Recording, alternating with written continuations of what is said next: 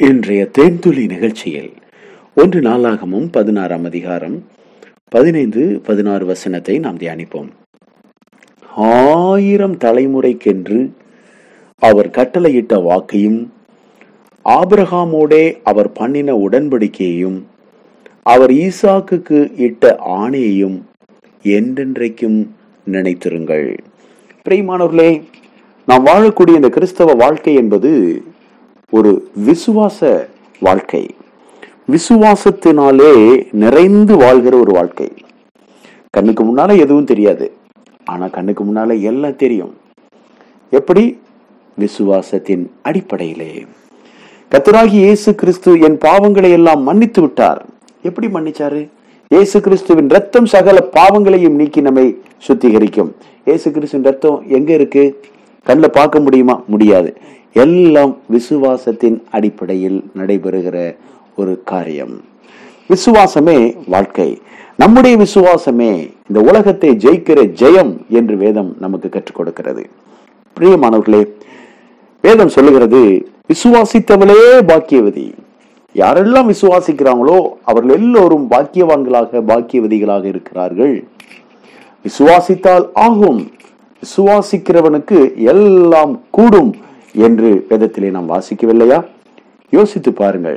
நாம் விசுவாசத்திலே நிலைத்திருங்கள் என்று வேதம் நமக்கு கற்றுக் கொடுக்கிறது.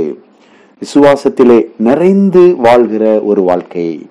பிரியமானவர்களே, 1000 தலைமுறைக்கென்று கர்த்தர் ஒரு வாக்கை ஆபிரகாமுக்கு கொடுத்திருக்கிறார். அது மட்டுமல்ல, ஆபிரகாமோடு ஒரு உடன்படிக்கையும் கர்த்தர் செய்திருக்கிறார். என்ன உடன்படிக்கை? பூமியில் இருக்கிற வம்சங்கள் எல்லாம் உனக்குள் ஆசீர்வதிக்கப்படும், நீ ஆசீர்வாதமாய் இருப்பாய். பிரியமானவர்களே, இந்த ஆசீர்வாதம் உங்களுக்கும் உரியது. நாம போய் தேவ சமூகத்துல நிற்கும் போது கர்த்தர் நம்மளை பார்ப்பார். பார்த்துட்டு ஆபிரகாமை பார்ப்பார். ஓ, ஆபிரகாமனுடைய சந்ததியிலிருந்து வந்த என்னுடைய பிள்ளை. அப்போ ஆபிரகாமுக்கு நான் கொடுத்த அந்த உடன்படிக்கையை நினைப்பேன். ஆபிரகாமுக்கு சொன்னதை என் மகனுக்கு என் மகளுக்கு நான் செய்வேன் என்று கர்த்தர் நம்மை ஆசீர்வதிக்கிறவராக இருக்கிறார். அது மட்டுமல்ல, அவர் ஈசாக்குக்கு இட்ட ஆணையையும் என்றென்றைக்கும் நிலைத்திருங்கள். அதை அப்படியே நினைச்சு பார்த்துட்டே இருங்க. ஈசாக்கு கர்த்தர் எப்படி ஆசீர்வதித்தார்? அவனுக்கு புத்திர பாக்கியம் இல்லாமல் இருந்த போது 20 ஆண்டுகள் தன் மனைவிக்காக ஜெபித்தான். அந்த ஜெபத்தை கர்த்தர் கேட்டார். 2 பிள்ளைகளை கர்த்தர் கொடுத்தார்.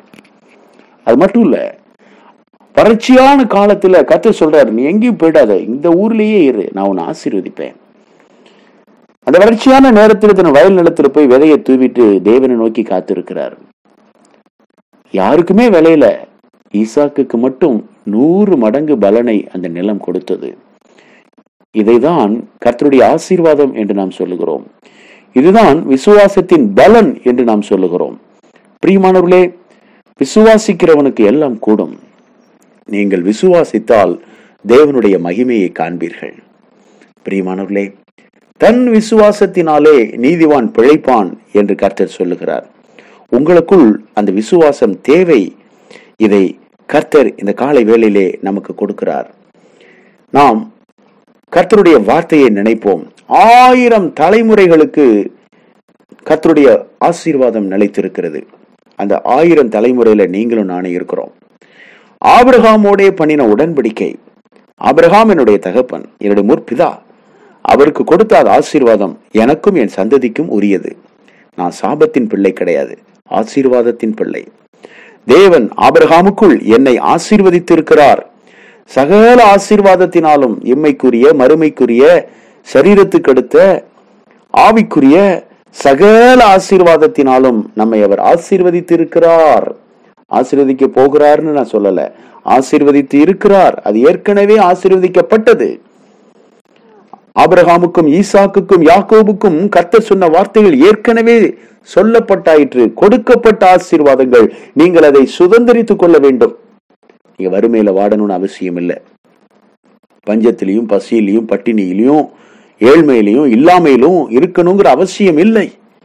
இயேசுவின் நாமத்தில் ஆபிரகாமை கர்த்தர் ஆசீர்வதித்தீரே, என்னையும் ஆசீர்வதியும் என்று ஆபிரகாமுக்குள் என்னை ஆசீர்வதித்திருக்கிறீர், இயேசுவின் நாமத்தில் அந்த ஆசீர்வாதங்களை நான் சுதந்திரித்துக் கொள்ளுகிறேன் என்று நாம் ஆசீர்வாதங்களை சுதந்திரித்துக் கொள்ள வேண்டும்.